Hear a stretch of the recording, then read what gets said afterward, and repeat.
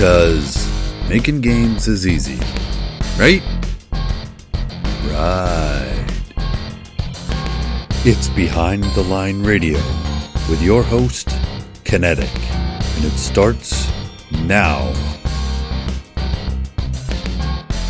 Hello everyone and welcome to Behind the Line Radio, a podcast about the making of video games, the business of video games, and the people of the video games industry. I'm your host Kinetic, aka Nick, and joining me as always, the host of the Point Streak podcast, Baron Fang, or Jeff. How you doing today, Jeff? Excellent, how are you? I'm doing okay. And joining us once again, that's two in a row. That's not too common for Behind the Line Radio. Chris joins us again. How you doing today, Chris? I'm doing great. Thanks for letting me come back, guys. Okay, so well, you're always welcome. So the topic for today. Not too long ago, there was a post by Jeff Kaplan on the Overwatch forums that talked about how difficult it can be sometimes for developers to talk directly with the player base because it can be scary for the developers. Sometimes things can, be taken too seriously or get taken as gospel when, like, say, I believe one of his examples is we're talking about Ava, and the community would take that to mean it's written in stone that something's going to change when really it's just they had a conversation. Mm-hmm. And so things can start turning sour if things aren't handled well. So wanted to bring in Chris back to talk about this because I know you have dealt with game communities that turn toxic. I know that there are times when you can look at community sentiment and kind of gauge how toxic it is. And I think before we step in, I think there is a distinction to draw here between sort of community sentiment within a game, within that limited context, turning toxic, and observations about toxicity in the greater, I really don't like the term, but it's understandable what I'm talking about when I say the greater gamer culture. So, right. Let's just start with an individual game rather than the culture at large. Right. Well, first, I have massive respect for Jeff Kaplan, very smart guy, and to be honest, to even publicly say something like this, I think is actually a big deal. Having worked, in customer support and with communities for my, basically my entire career, I've seen this, and with specific games, they can go negative. I think, the days of just having a prepackaged game that's essentially done, there's nothing else for it. There is no DLC, anything like that is over. And so now when you get a game, it's imperfect. It's ever evolving, piece of art. And because of that, people get angry. And feel they have expectations that if I'm going to spend my time or my money that's going to happen. And I've seen this happen on specific games.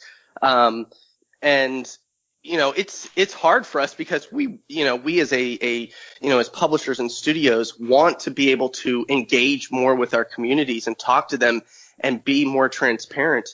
But you're totally right where, developers are actually scared a lot of times to outright speak to their communities because it's so vicious. Well, thanks for saying I'm totally right, but I'm not the one who said it. Jeff was the one who said it. Right. Not this Jeff Kaplan. Yes. Not that this Jeff wouldn't say it, but I'll be given opportunities to be right later. We'll wait for that. Yeah. Yeah, but I mean, even within this thread, when we talk about stuff like this, I don't want to take stuff on secondhand accounts if I can ever help it. I try to trace everything back to the source. I've heard this referred to as, like, try to trace it back. Some people try to trace it back to a YouTube video, which wasn't, like, I found that video that they were talking about, and that was just him talking about steps they take to address player toxicity and that it takes away from development time, which is just straight up true. I've heard it referred to as Jeff Kaplan was going on a rant on Twitter, which I don't even think he has a Twitter account. I was trying to look for that. It's not on Twitter. No, it's a really long, detailed, it's not a rant. It's a post on the official forums. Right, it's a blue post. Yep. And one of the funny things about it is the forums, first of all, they reacted very positively to it, and they said thank you for all of this, but at the same time they kind of proved the point. I don't know if this was ironic or not, because this is the kind of stuff that you lose in text, but he mentioned we love all 26 heroes, and there's 25 in the game, and so everyone's like, oh my god, 26, like, secret reveal, there's another. No, okay, back to Occam's razor is probably a typo, calm the hell down. Right. Because even if the posts in the forum were understanding and ironic and just kind of playing around, there's other people who are going to take that seriously and start like, oh my god, there's a secret reveal coming or something like that.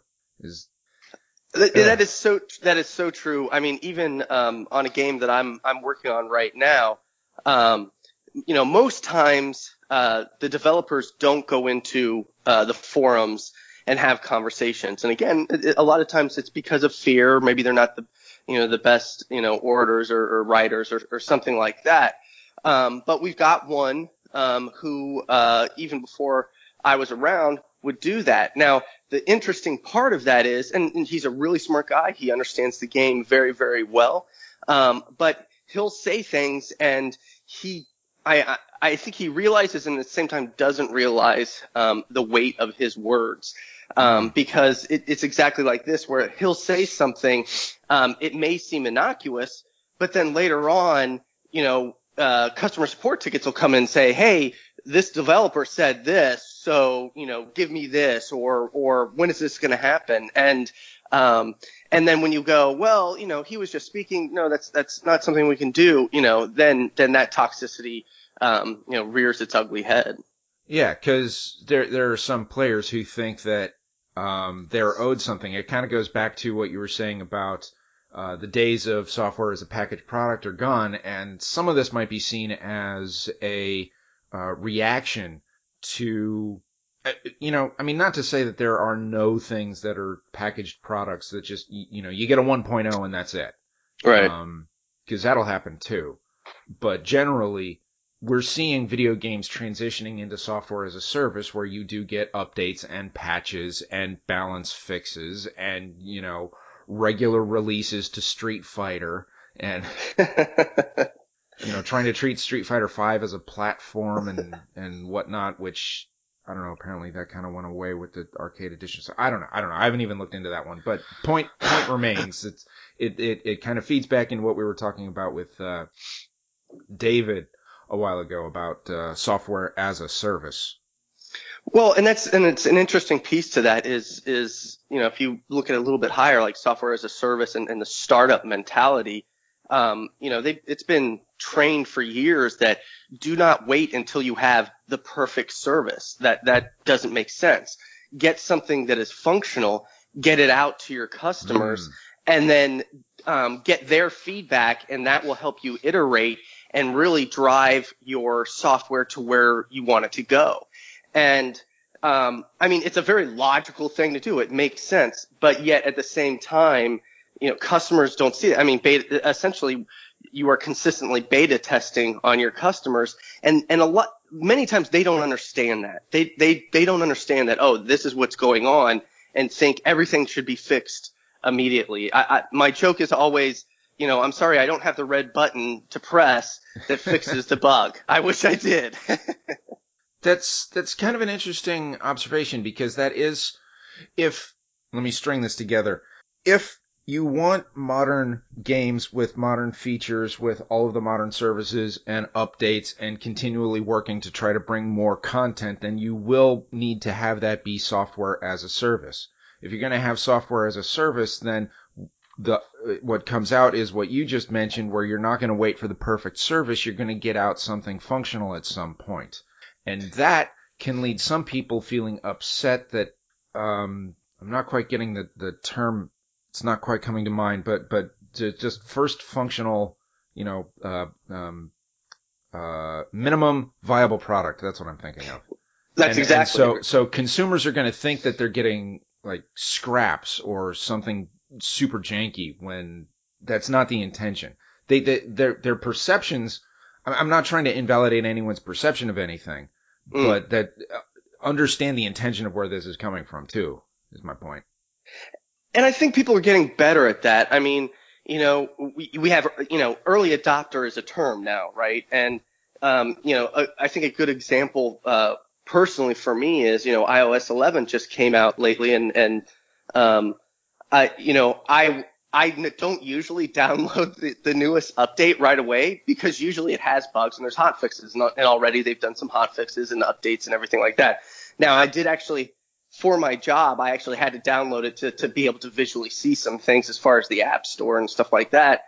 But I knew that there would be a problem, so I waited. So I think things are being understood there. But then on the other side, which I think we're going to get into here, is the culture has also changed on, how we treat each other, trolls, and those kinds of pieces that have also made it incredibly difficult to have video games as, software as a service. Mm-hmm. I think the troll subculture, or whatever you might want to call it, might have. I think that there might be an outsized impact by that group under the software as a service platform, because it kind of it gives them more space to try to mess with people.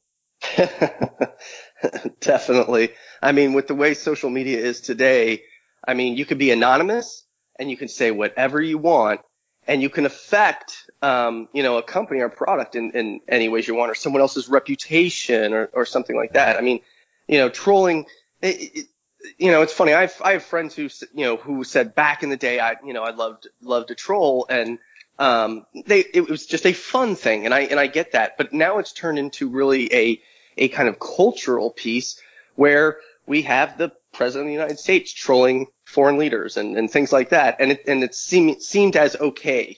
Yeah. There's a difference between rickrolling someone and sending credible death threats. Right. Well, what's the, I forget the term again, but, when you call the police and get, swatting. Swatting. Yeah. Swatting. Yeah. I mean, that is freaking crazy to me. Yes, I did bad things as a child, but, calling the cops and trying to get a SWAT team to go to someone's house. No, never. No. Oh my goodness. An additional aspect to this is what kind of people does the game attract? And this isn't to be trying to blame any victims or anything, just sort of an observational consideration. A lot of video games, and Extra Credits just had a piece on this, and I think they may have missed something in their analysis, at least from my perspective. I mean, they're like 10-minute episodes, so they're not going to hit everything, so that's understandable. But a lot of video games run on power fantasy. There aren't a whole lot that are something else. There's, your walking simulator, narrative-driven type games. There's your horror games, which are de-empowerment fantasy. But most of them's like, you are the special, you are the awesome one, you are, the sole pilot that can save this, you're going on this crazy mission, all this stuff. And it feeds into the mentality that you are, like I said, the special. And what effect does this have on consumers over a long period of time?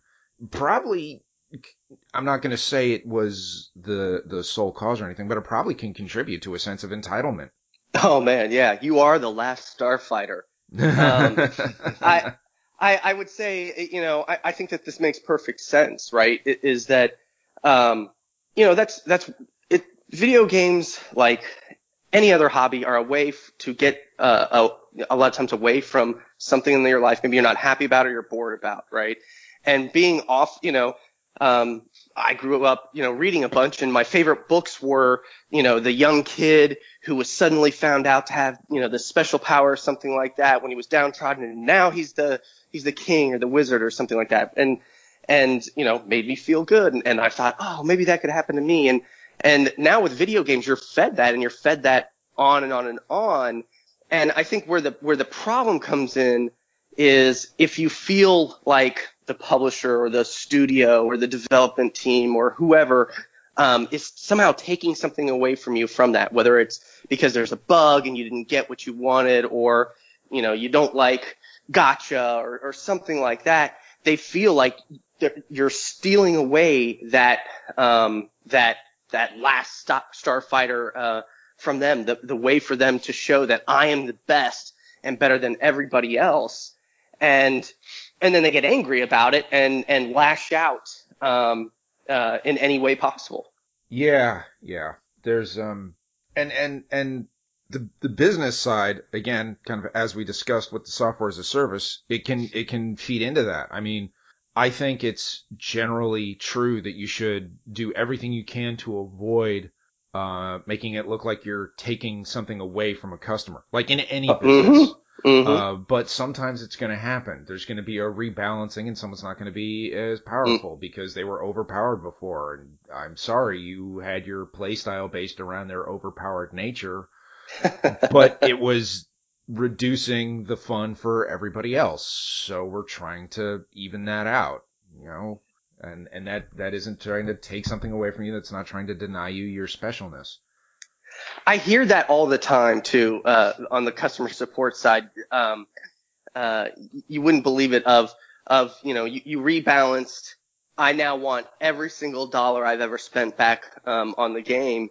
And, you have to have this kind of, you're trying to have an intellectual conversation with, you don't know who. It could be a grandmother. It could be a 10-year-old kid, of trying to explain, rebalancing is actually good for the game and makes it better.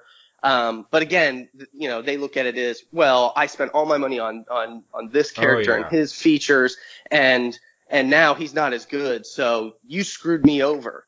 Yeah, and if you start putting in microtransactions to try to, say, get this character a new look, and all of a sudden you don't like the character anymore, then people are not only just personally and emotionally, but financially invested in the character that they don't like anymore, and it's kind of hard to avoid making it look like you're taking something away from them there. So true. Yeah. I don't know if this is too detailed a legal question for this discussion, but... Doesn't mean we won't try. And obviously there's only so much to be gained by throwing back...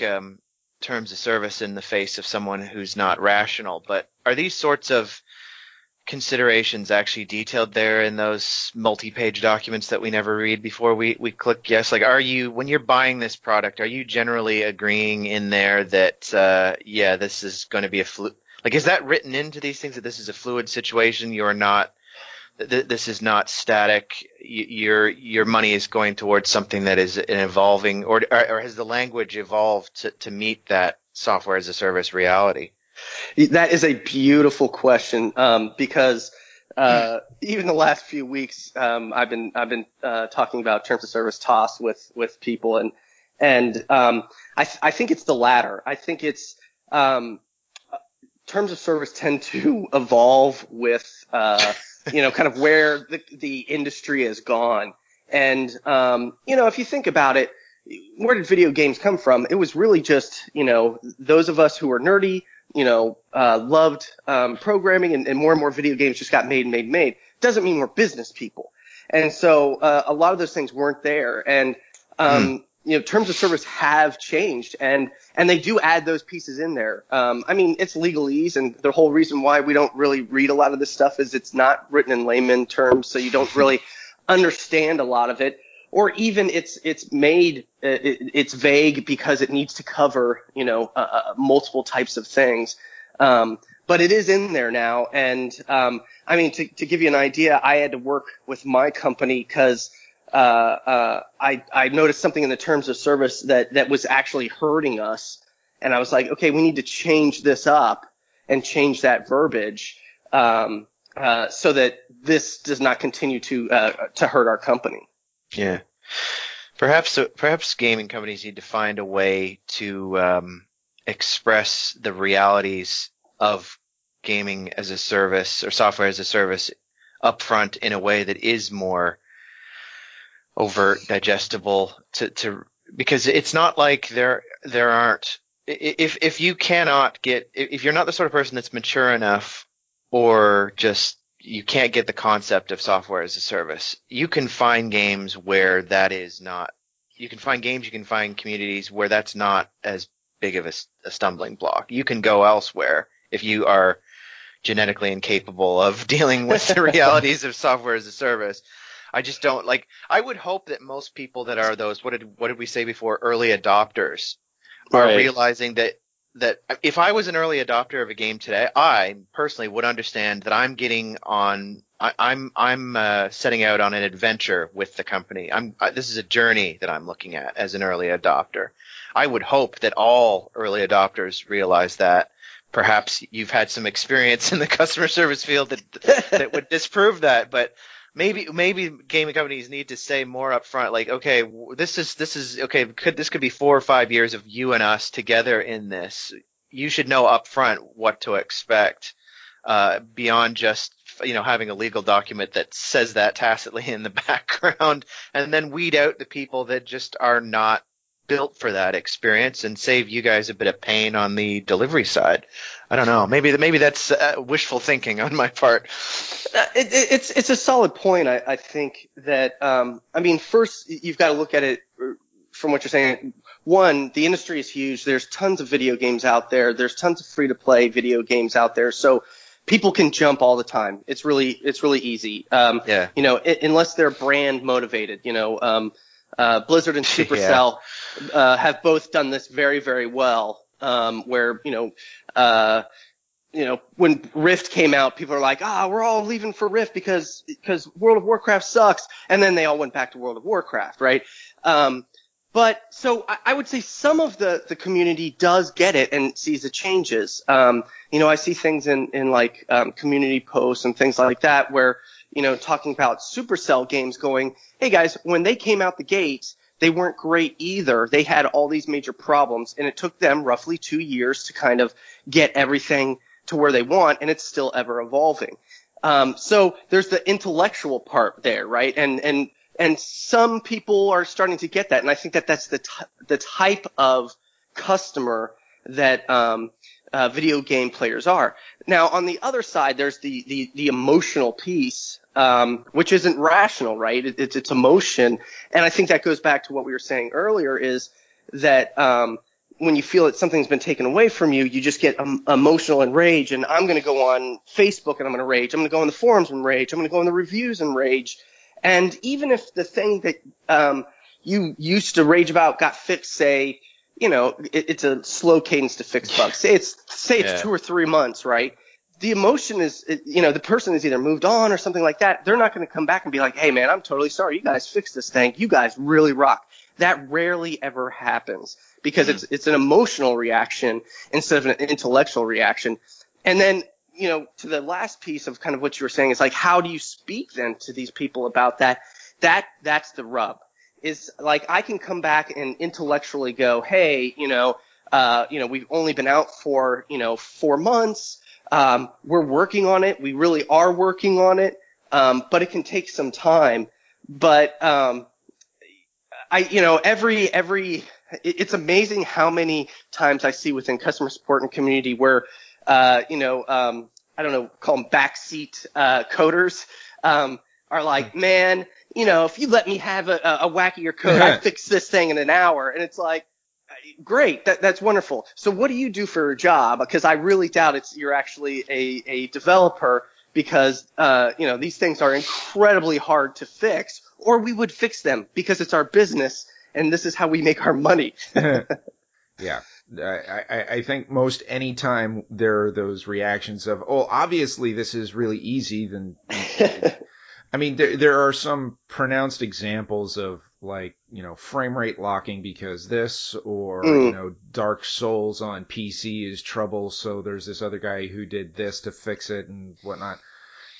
Those tend to be outliers, and I expect there's more to the story than what we see.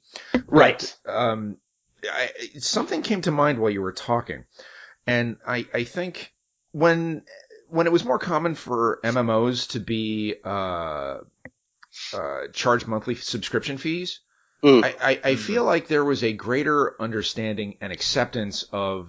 I mean, and that's not to say it was 100% and everything was hunky dory with rebalancing, but there was a greater acceptance of it because I want to say there was a better awareness that what they were subscribing to something, so they helped to see it as a service, as opposed to current free-to-plays where there is a single transaction. And despite the fact that it's cheaper, because it's looked at as, I purchased this thing, that therefore is now, there is a sense of permanence assigned to that transaction.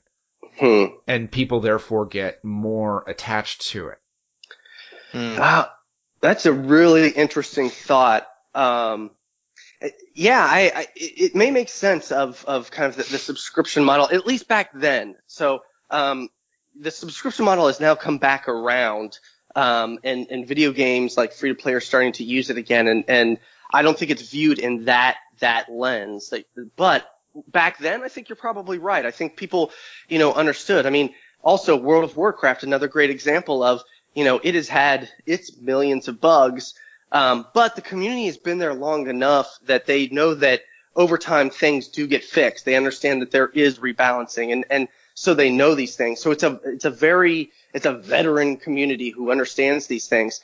Now the interesting thing is, and I'll take it all the way to the other side to free to play app games this is still such a very new area. Even though they've been out for a while, the truth is it's just building and building and building internationally as well. And I think a lot of these people are not, they're not very aware of these things, and they don't see them in this way.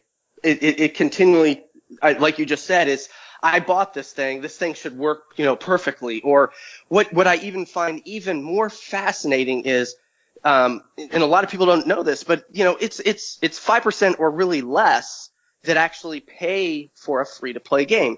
95% or more of people who play a free to play game don't spend a dime on it, and yet they will rage just as hard as someone who's paid a lot of money, and sometimes more, because in their view, it's you owe them. I've spent time on your game. I've filled up your game. So fix this bug today, or give me back all my money, or I'll kill your family. No. and that's one of the other things, going back to the Jeff Kaplan post, is those death threats get really, really credible when they aren't responding on the forums, but they've dug up your personal email account and are contacting you there, or they're contacting your boss to try to get you fired or something like this. No one wants to have to deal with that. And if someone is taking it out of this venue of communication, then it gets simply put, it's unacceptable, but it gets really spooky.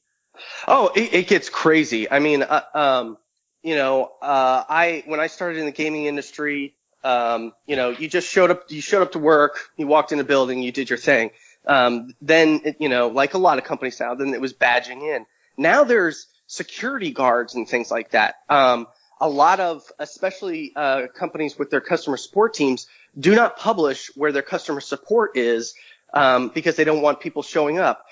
Great examples of this are, like Nexon in Korea, where people do show up, to their front door to ask questions. And, I even as of late, I got hit up on LinkedIn. I've got hit up on social channels. I've had, thankfully not me, but we got a new community manager. The community manager's, face suddenly, a picture, got posted. I mean, all of these things. And then actually the last one, and this one we had to actually look a little bit deeper because it was rather scary, is a guy who was unhappy about a customer support experience, pulled out what looked to be like a sales list or something of employees of the company, and and their numbers and everything like that. And we had to kind of look closer to make sure, like, is this going to be a problem? It's gotten to this point where that anonymity has emboldened people to act, just so vicious and not, I don't know. I realize they feel they don't have a voice, so they're going to do whatever they need to get done. But at the same time, like, where do you draw the line? And is the line being drawn at someone getting hurt, or intimidated? I don't really know. I used to work in sales for a company that during a period that which it was such a boom period that you couldn't possibly actually say yes to all the business that was coming in for a period of time, which doesn't obviously happen for extended period of times. So the company was in this rare situation of firing customers, basically, but I do wonder, like, you're talking about people having their personal lives compromised, people getting hurt, etc. What's the line? I do wonder, are these decisions being made about when do you fire customers? When do you part ways? I mean, obviously companies are, like, genetically just predisposed to wanna smooth things over. Every industry I've ever worked in, unless it's a really small company and you have someone who has very, clear line of what they will and won't tolerate. It seems like the bigger a company gets, the more predisposed they are to just wanting to smooth things over. But I wonder, are game companies good at drawing that line? It doesn't sound like they are to me. Like, particularly with free to play and with people who aren't, 95% aren't paying. It would seem to me it should be getting to a point where just deciding to part ways with people should be getting easier and easier if these lines are being crossed and the boundaries they don't seem to be hazy any longer. To me, the more I hear about this stuff, and even stuff I've heard from you, the lines of acceptable behavior do seem to be pretty clear, and they're being crossed. And surely it should be easy to just say, okay, we're done with you. But again, I don't know if that's wishful thinking.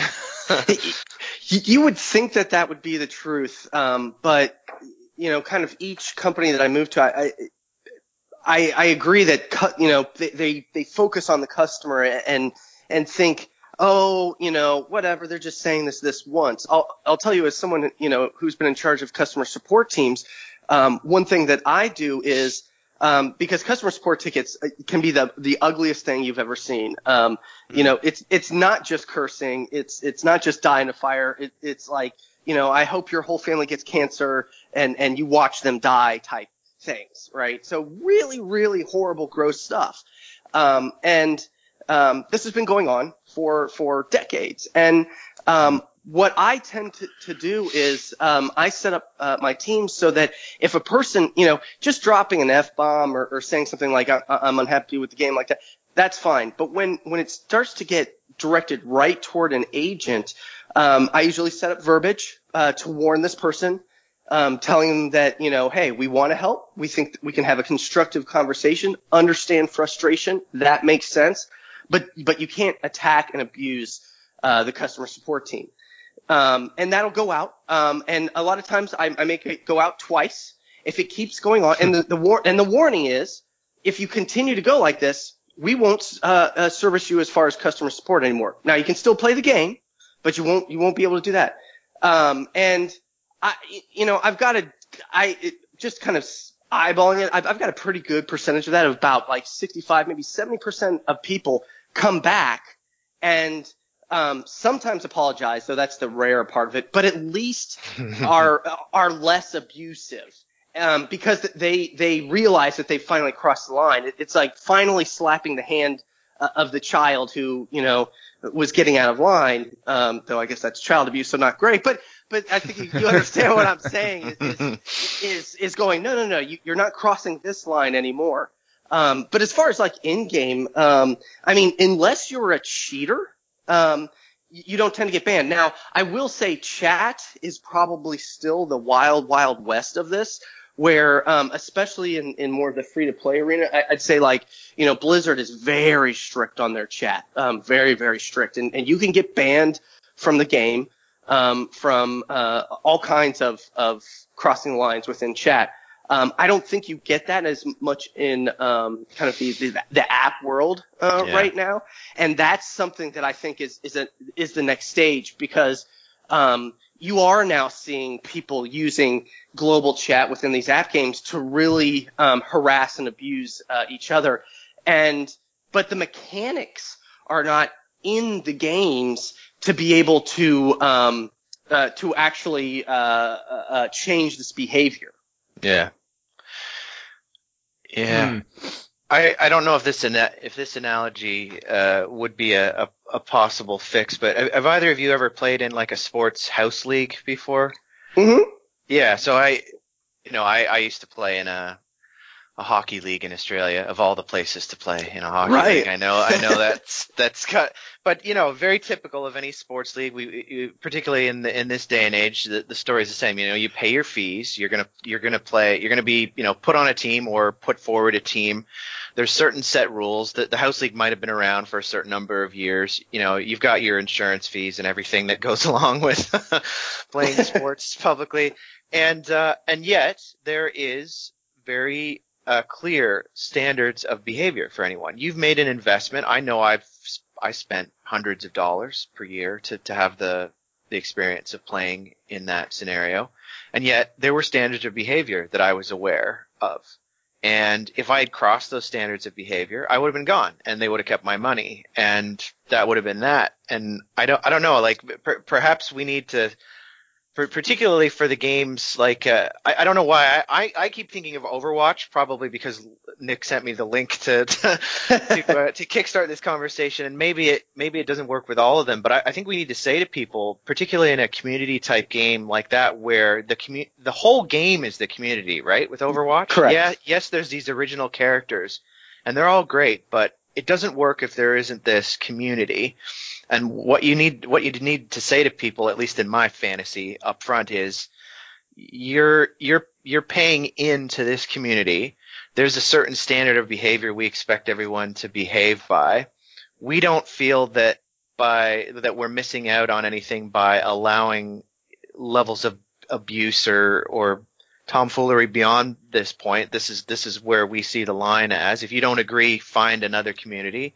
And this is what we're all buying into. And if you don't like it, nick off. Like I don't know. I know it must be hard for a company like Blizzard that is used to like investing huge amounts of money in these things to possibly limit their audience by saying, yeah, these are the sorts of the behavior we don't accept. If this is you're not a fit for us. You want to cast as wide a net as possible, but it just sounds like there's people like yourself and teams that are spending an awful lot of burning a lot of cycles, as they say, working on the bad actors rather than just defining the lines of demarcation and having everyone stick within those and not bending on them.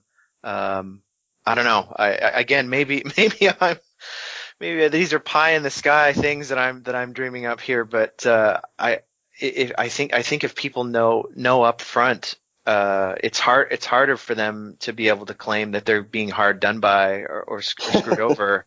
But I don't know. Maybe I'm too rational to be able to see things from the perspective of the people you're talking about, Chris. Well, I mean, first of all, I 100% agree with you. That is really how it should be, and that's the lines we should draw. I think I don't know. I think the difficulty is, it's so easy to leave one game and go to another, especially in the App World game. But even, you don't get an Xbox game that you like, well, actually you download them most of the time anymore, but you used to be able to, sell it off or whatever. You move on. I think there's a lot of fear, when it comes to a lot of these games, especially since, they're not, people are always like, oh man, this company is making money hand over the fist. They're probably just taking baths in it, but that's not the truth. I mean, usually it's actually really tight budgets And so, every customer counts kind of mentality, goes out there, or the focus is somewhere else. I think, forums are a really great example of this. And I've now done this at a couple of companies coming in where a game is really, really toxic. And the thing is, the forums can be seen in a couple ways. One, it's the place where the diehard players who really want to talk about your game and stay in your ecosystem are going, wow, that's a fabulous idea. But unfortunately, it's also where the most angriest, loudest people go to talk. So it's where the most engaged go. Yeah, exactly. Period. Engaged in all the ways that engaged can present itself. And remember, hate is not the opposite of love. The strong emotions go both ways. Right, exactly. Indifference is the opposite.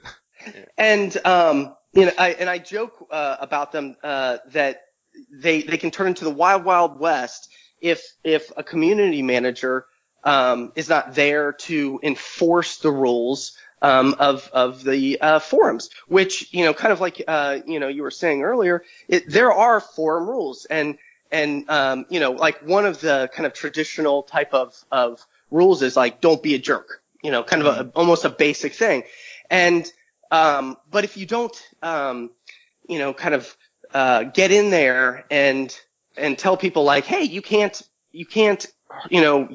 say these things to this person, or you can't curse like this, or you can't do like that. It just gets worse and worse and worse and worse and worse until it really kind of hits, this piece where now you're only ever going to get these angry people in there. And yeah, you may get some lurkers who play the game, but now it's no longer a positive place to engage about the game. Now it's just a negative place. And then you have to have a community manager come in.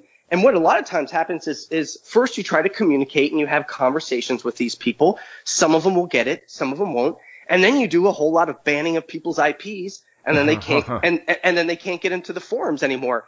And this is the thing is I've seen this happen, and it takes around 90 to 120 days. But if you do that, the angriness, the toxicness, will get a lot lower.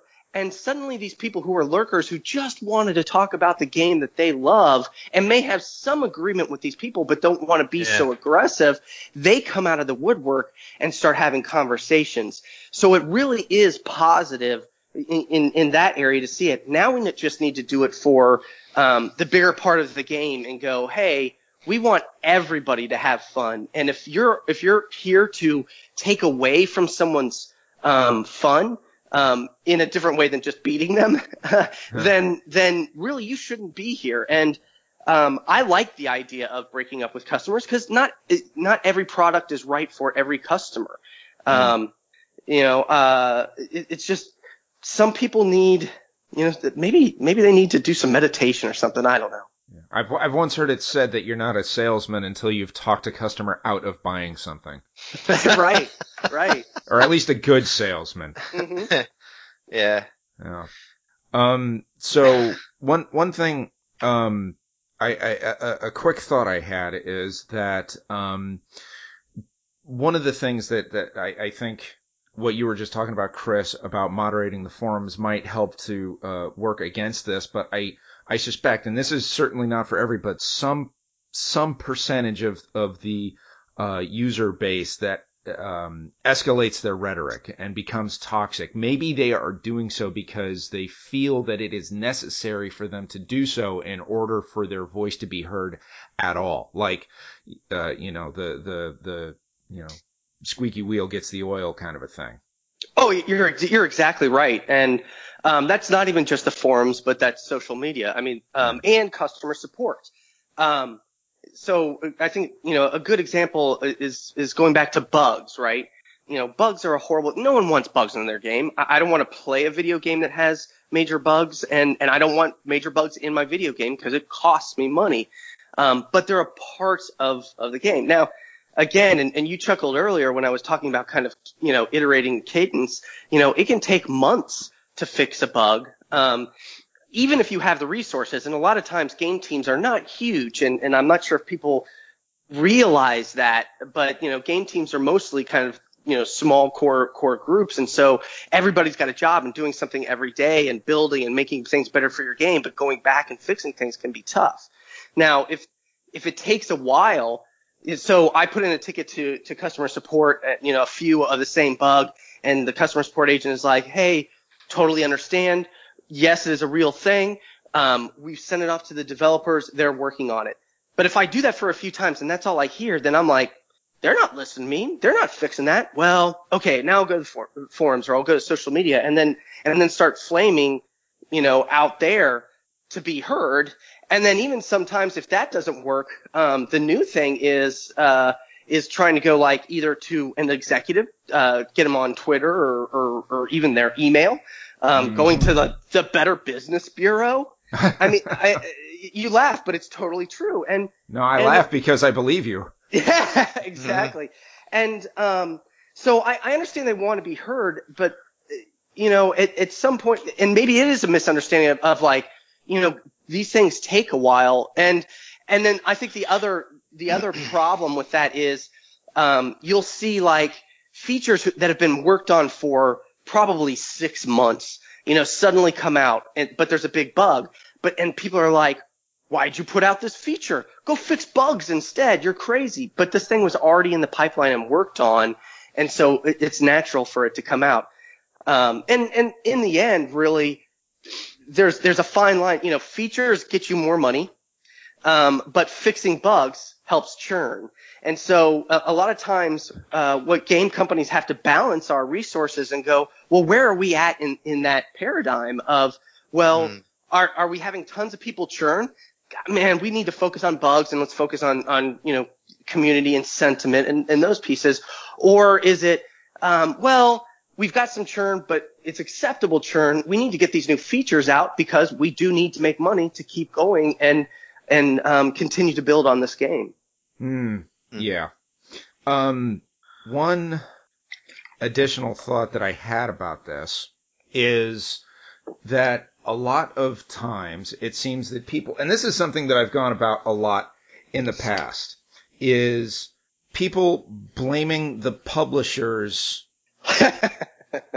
unnecessarily. Okay, so we've talked about software as a service, and a whole bunch of people complain about putting microtransactions in games and other stuff. Jim Sterling talks about his fee to pay kind of a thing. Yeah. And it may be unsavory, but there's also a lot of other business stuff on the back end that makes it make sense. Like if anybody out there looks up the Ask a Game Dev Tumblr, I just found that, and it is awesome, explaining how budgeting works for stuff and all kinds of things. But yeah. I mean, even the Gaming Outsider podcast had an episode about toxicity, about this same Jeff Kaplan post a couple of weeks ago.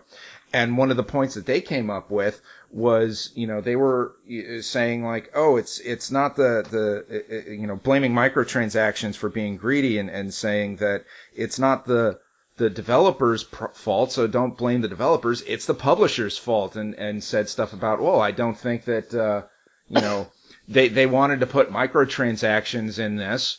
It was the publishers that swooped in at the last minute and said, put this in there because they're greedy. And okay. And this is just me probably just getting on my soapbox a bit here, but, stop blaming the publisher for everything, please.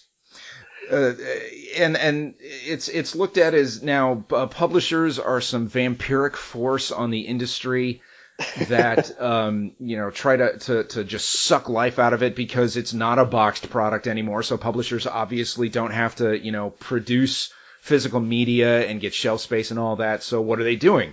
Well, how about this? Publishers are the ones who pay the developers in the first place because they're not going to be getting money for anything until it sells. So you need money to actually do things in the first place. That comes from a publisher. Yes, there are exceptions to this where people can kickstart or garage developers or they have their own sources of funding. That's totally fine, but a lot of times that comes from a publisher. Publishers also run user acquisition because a lot of people say, if you make a great product, it'll find an audience. Again, there are exceptions to this, but that's not generally true. You could make the best thing out there and you put it out on Steam, no one knows about it, no one's ever going to know about it. There's no word of mouth if no one sees it in the first place. So...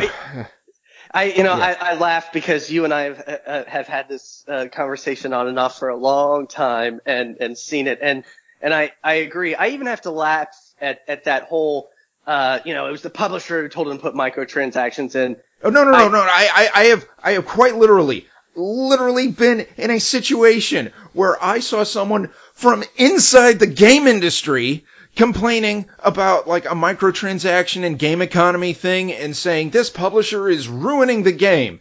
And I turned around and it was our game. I turned around and went to the producer and said, because we're at the publisher, and I said, did we have any communication with the developer about this feature? No, we had absolutely none. It was not us. No, they did it on their own. So guess what, people? No, the publisher does not always come in and tell you to put in microtransactions. Developers actually do that on their own. Again, not to say that any of this is 100% of the time, not to say that all publishers are always awesome, but it ain't a one-way street, okay? Yeah. And so don't just be blanket blaming the publishers for being greedy that injects toxicity into things, okay? Anyway, I'm sorry, Jeff, but Chris, like, I know you've been on the publisher side. Publishers will also run community. Right. Oh, yeah. You know, we're the ones trying to fight the toxicity. Sorry, I say we as though I am entirely identifying with the publisher, but I'm at a publisher now, so it's just my frame of reference. Right. I mean, the thing is, like, the developers, pretty much the only thing that they do is they code and make the game.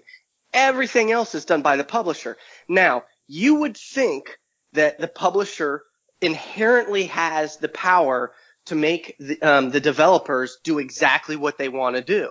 Right. And it's so not true. Yeah. And it also depends on which publisher you're at as well. All of that is definitely going to be based on the agreement between the developer and the publisher. Yeah, whether it's in-house, whether it's not in-house, that sort of thing. Yeah.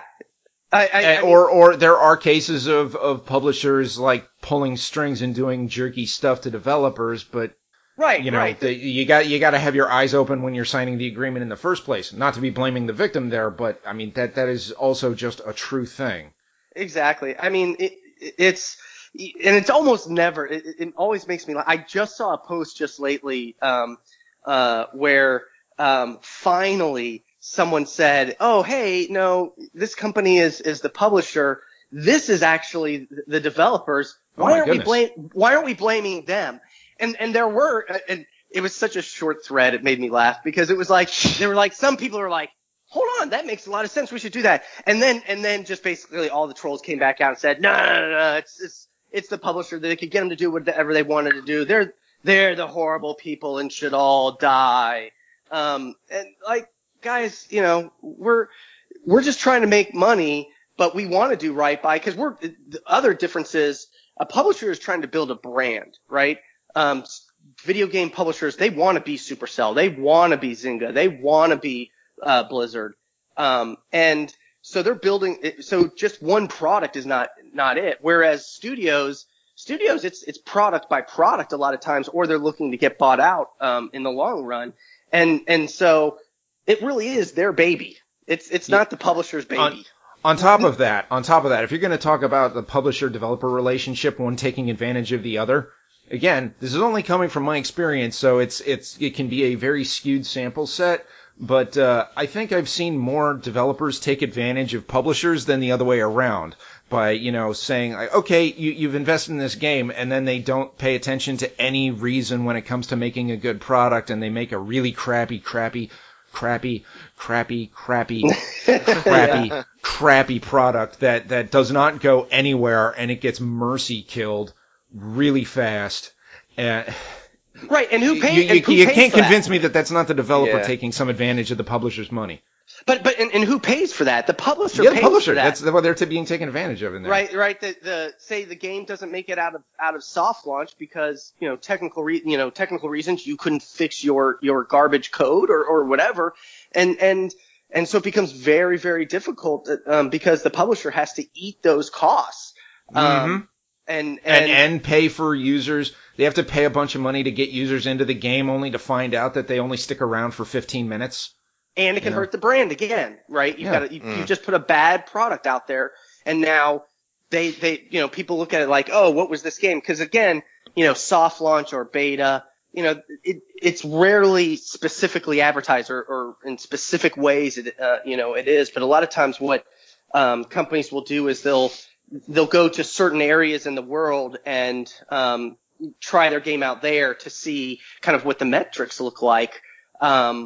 So it's those areas of the world are typically used for beta testing, and it's not great, and they're pissed, and then they're again angry at the publisher, and the studio kind of goes, it may hurt the studio, it could close the studio. I mean, I do feel for studios as well, is they're only as good as the next game they put out, and if that game doesn't stay well, there are many a studio that have put out one great game and then died, or two great games and then died. I mean, it's just kind of a nature of the business. Yeah. I think you were the one on before about the, what was it, the message when a publisher bought a developer and it was like they thought it would just be driving a dump truck full of money and said, keep going, you crazy diamonds, or something like that. Yeah. Despite the fact they had a fundamentally broken business, which is why they needed to get bought out in the first place. Exactly. I mean, they're little startups. Most game teams, developer teams start off, maybe like 5 people. And then they build out. And if they get with a publisher and the publisher's like, yeah, build us a game, then the publisher gives them money, and then they try to fill in more resources as quickly as possible. But, this is the thing is, I would say there are times to blame the publisher. Definitely. And then there are times to blame the studio.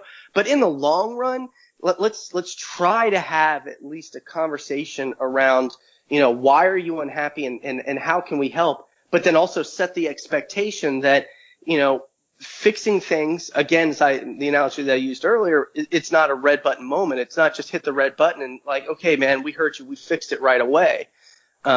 Just understanding that is the important part. And then there's going to be a lot less toxicity and a lot less blame game, I guess.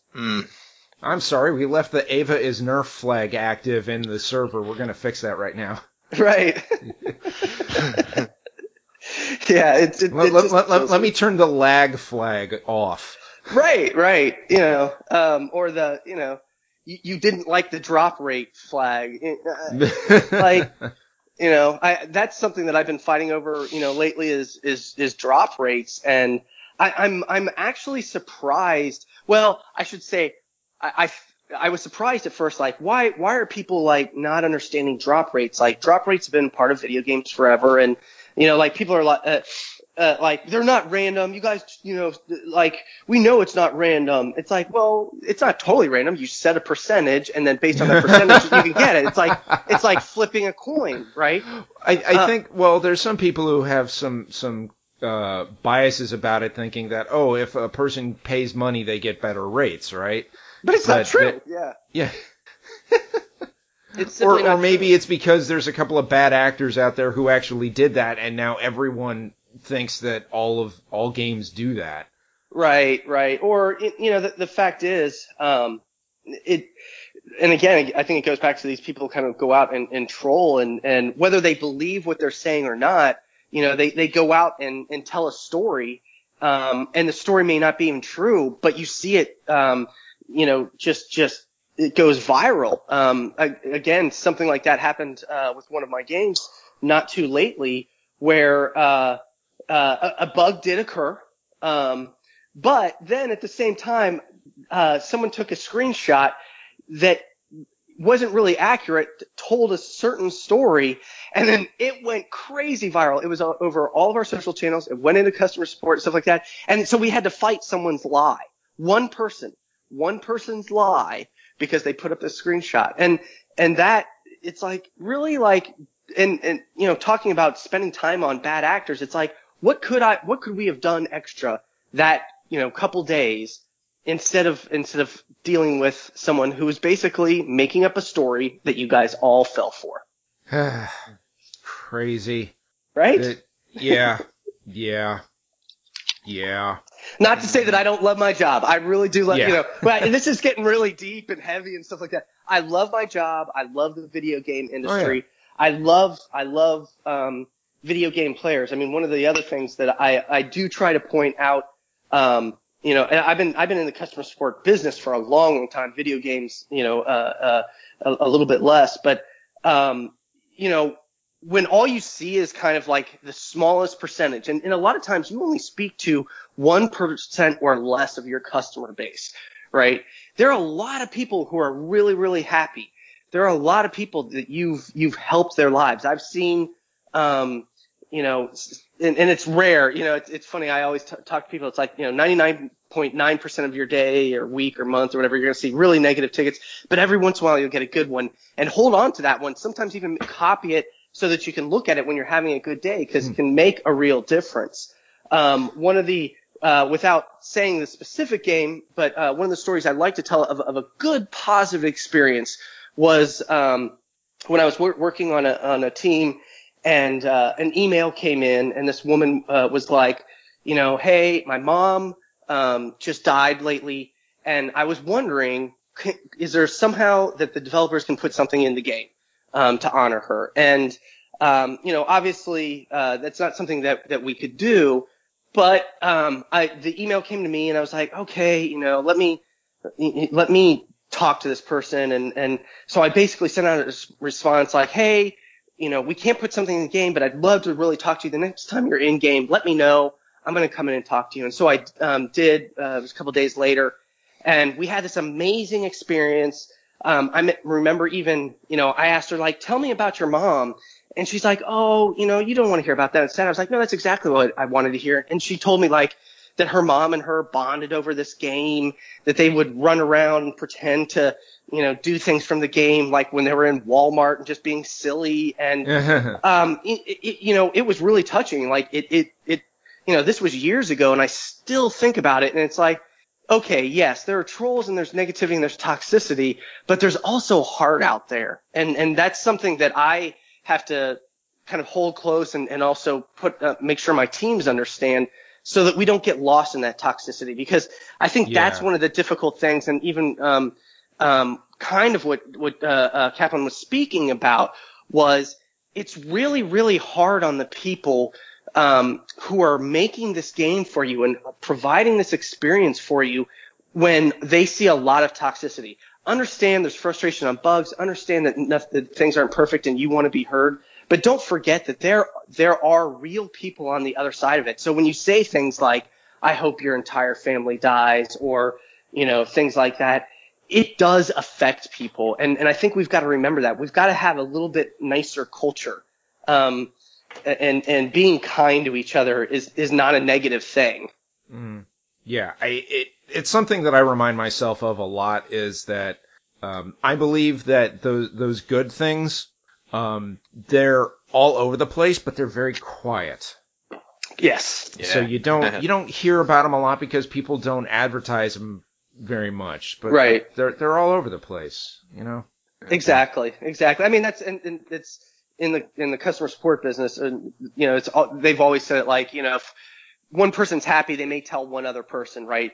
If one person's unhappy, they tell 10 people, and then those 10 people, and it goes on. So that's why that loud, toxic voice, is heard more than the rest. But never forget, there's goodness out in the world. There's goodness, in video game players' hearts. And, what I look at as my job is to listen to that, voice of the customer, put it together and get it up to, the developers so that they can iterate and can get better. So part of my job is really, hopefully, to make a better player experience in that way. And then the toxicity will go down. And then we can all be more happy. I mean, I think there's always going to be some toxicity, right? There's always going to be those people out there that are going to say these things and stuff like that. But it's trying to, get people back in the headspace of, we can have conversations with each other without abusing each other. Okay. And now is a point in the conversation where I want to take a sharp left turn. Because we got a question from Judge Greg, host of the Real Hero Talk here on the Enthusiasts. But he wanted us to discuss the House Party game. Right. I I don't know how familiar either of you guys are with this. I am kind of obliquely aware. I've seen a couple, like, I watch NerdCubed sometimes, and he'll play a whole bunch of weird stuff, so I saw him mess around with it. And from what I gather, it looks like this is almost trying to be a more open-ended version of Leisure Suit Larry. Right. You try to set up your own, or you're in this house party and you're trying to either jump through hoops or trick or get drunk Right. women or people. I don't know if it's specifically women to have sex with or something like that. From what I saw from the NerdCube play, the game is not robust in its functionality. like you can toss stuff over the fence and then it's just gone from the world because there's no floor outside the fence around the house or something like that. It seems to me from what I've seen, it looks mostly like crass and doesn't live up to having the heart of a Leisure Suit Larry game. And yes, I meant that because that might be a pretty low bar there, depending on which iteration you're playing, I suppose. Right. When I did some research on it, it just, I don't know. Is it the right time for this kind of game, right? I mean, with everything that's going on with society and on college campuses and things like that, like, I guess it comes to like, where do you draw the responsibility for people who make games, right? And I think this is going to get more and more real with virtual reality. Those people who are aware of like Second Life, where there's good places and bad places, right? This is kind of I think the dogs should vote. Right. For anyone who's seen the right. Monster Factory. Yeah. And if you haven't, you should. It's hysterical. But. It is hysterical. But I think, I think this is where my problem with this type of game is like, does it cross a line? Does it go somewhere where, maybe we're teaching the wrong lessons? Yes, we are in the fun business. And yes, there are crazy things. I mean, some of my favorite games are first person shooters. Is that a good thing? And maybe it goes back to the 80s kind of conversations of, do video games make you do bad things? Which I have always, fought against. But then at the same time, do you make a video game like this that... Well, yeah, and I think some of that comes back to, like, do video games cause you to do bad things? Well, to go back to an earlier point, well, what happens if you're fed a drip feed of power fantasy for decades? What effect is it? We can't turn around and say that this has no effect on anybody's mentality. If you look at it through that lens, like if you look at it from a single game, you should be able to intellectually distinguish it from the real world. But if you wind up steeping yourself again in these power fantasies, constantly telling you that you're the special, at what point do you start to internalize something like that? And I'm not saying that's I believe that is what's happening, but right. I do think that is, something to consider. I think they're stepping up to the line real close, and there's a possibility of crossing it. With my understanding of the game, I haven't played it, so maybe it's a fabulous game and it's just fun and goofy and not creepy. Yeah. But, and if it is as creepy as it sounds like, it is once again falling into that trap of like women are the trophies to be won. Right. And you have to do, steps A, B, and C to unlock the trophy, which, is false for one thing. Yeah, false. We all know that's not true in real life. Most of us should know at least. Yeah, exactly. Well, Again, So three true. dudes sitting around talking about this conversation, talking about this topic. So Very true. Yeah, it would probably be amazing to have a woman again talk about their experience in gaming, because it is very different than the males, and I think a game like this could be very offensive to a female base, which I think that the take the emotion out of it and put the intellectual part into it. There have been studies showing that there are becoming more and more women gamers out there than ever before. And it's an untapped market. There's I'm forgetting the name, but I can't remember the company right now, but the choose your own adventure type story games that are out there now, they're really focused on women, and they're becoming very, very successful. So I think actually it's smarter to actually get into more of a either female-based game or a more kind of midstream game that appeals to more people than going for this kind of core, power fantasy game that, there may be a lot of guys who are into that, but you're actually probably limiting yourself as a business, just looking at through purely the business lens. yeah, and we could go way off there about the business of constantly appealing to your, straight white male player base, Right. causing attrition among any other demographics who might start losing interest. So are you playing to your base, or are you going to appeal to a wider audience, and blah, blah, blah, blah, blah. But that would be going off, and we've probably been going on for a pretty good chunk here already. Jeff, did you have any thoughts you'd want to add on House Party? Only that, and this is something we talked about quite a bit on we did a follow-up Point Streak episode we did an episode on violence like 2 years ago, and I wanted to do an episode on sex, so we did mention House Party in passing, but I don't know, my take on it is that I find an incredible double standard between discussions on violence in games and sex in games, and I would probably pay more attention to the discussion if there wasn't such a double standard about it. The threshold for what? Sorry, go on. One thing to possibly consider with that is, say, violence is a bit less. Well, I mean, you can have your, military shooters where you're always targeting brown people, but sex can often tend to be presented with a framing of the women. Again, the women are the prize, or something like that, which can be somewhat victimizing in itself, which can change the framing of the conversation about it. I don't mean that to say there is a double standard, and I probably lost my train of logic there about halfway through. That's right. The point being that there can be some differences there still that are worth considering. I think that would be an interesting discussion topic, though, because I even kind of putting myself in the corner of, again, talking about kind of like the 80s and whether it was like rock music or video games make you, a bad person kind of thing. But at the same time, I don't believe that. But is there a problem? I think, the sex versus violence piece is an interesting topic and not an easy one, to be honest with you. Yeah.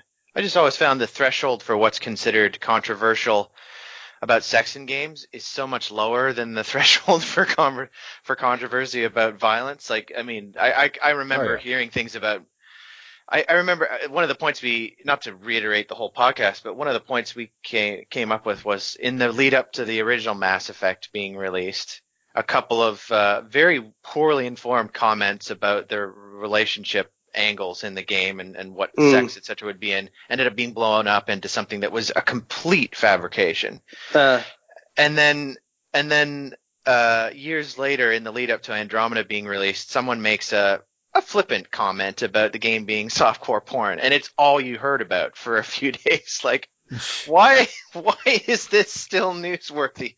All you have to do is mention this topic and people go off about it. So that's why I tend to start from a rather cynical position on it, because just generally speaking, that subject is always treated in a less serious way. Right. I start from assuming that that someone's overreacting, because every other time I hear about it, it's an overreaction. It's very, very seldom do I ever hear a reasoned discussion about sexual commentary in games. It's usually either completely poorly informed, or like written by someone who doesn't actually have any knowledge of the subject matter. The last time I heard a nuanced discussion about, I can't remember the last time I saw a nuanced discussion about sexual content in gaming, apart from the podcast we did, and that's not to congratulate us. It's just it happens so rarely that I literally can't point to good examples or thoughtful examples of the topic for the most part. Yeah. No, that's a reasonable point. And then again, as we said earlier, three dudes sitting around talking about it. So it would be fascinating to get, a woman's point of view, because I think a lot of the nuances and the problems you're saying it's because games are made by men. Well, now is time for the, as we draw to a close, the war story segment. And Chris, you kind of shared one of your own earlier with the touching story of the mother passing away. Yeah. Kind of speaking of passing away, possibly relates to one that I was going to share. I actually completely forgot about this until the other day. And it kind of goes to show how communications can be really difficult, even within a team, even within your own office, right? There was at the place I was working at, they had a parking structure, right? A big parking complex, all for this company. And there was one red convertible that was in there, and the roof was down. I mean, it wasn't on the top floor, so it wasn't exposed to the elements, but it was there for months, and it never moved. Huh. And it got to the point where we were a couple of weeks goes by, you might not notice, but the time starts going on. You're like, I don't think I've ever seen that car move, and it's had its top down the entire time. Yeah, and it starts collecting dust. You're like, no, that thing doesn't move. And then there's some macabre things about it. Start how someone draws with their finger on the side, check the bay. Oh, nice. And I'm still not entirely sure about this, but it stands to reason that these two things are related, because the game I was working on, at the end, the credits contained a memorial to someone who died while working on the project. Oh. And that might have been their car. Oh, wow. And I mean, I don't know. No one told us anything about it. But yeah, that one was weird. It was a really weird thing to remember, kind of out of nowhere. Yeah. Yeah. So, I think that'll start. We can start drawing this one to a close. It was a great conversation. Thanks for coming on, Chris. Definitely, sir. Happy to be here. Yeah, and Jeff, what do you got coming up on the upcoming point streak or streaks, or what you got in the pipeline? Well, we should be getting to that wrestling genre Nice. discussion we sort of teased. I hesitate to use the word genre, but I don't know, maybe that is a genre in and of itself. I think it's There's become enough one. of them. You can call it a genre, I think. Sure. Which I find Format. hilarious, because Angry Video Game Nerd just did his last episode on wrestling games, and that was I haven't even seen that. I got to look that one up. complete coincidence. I'm sitting there thinking everyone's going to think that was my source of inspiration, and trust me, it wasn't. This is the discussion going back 2 months ago from Greg and Right. I.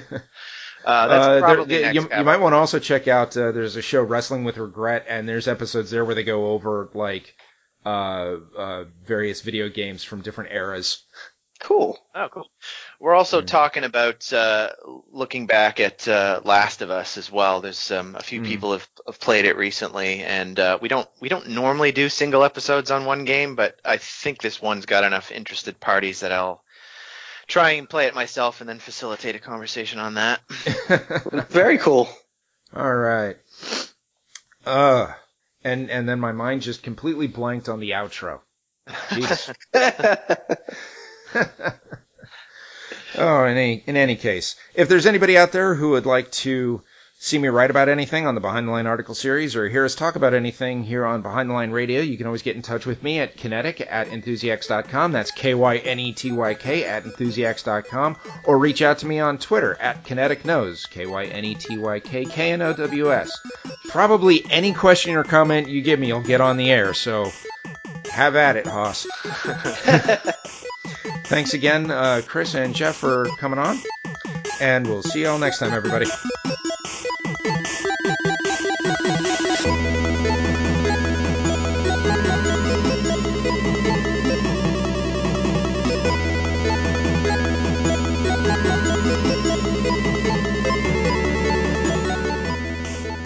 Behind the Line Radio is presented by Enthusiacs.com. For more podcasts, Let's Plays, articles, videos, reviews, and more, visit us at Enthusiacs.com. Also, send us a comment on Twitter at Enthusiacs. View us on YouTube, channel Enthusiacs, and like us on Facebook, Enthusiacs.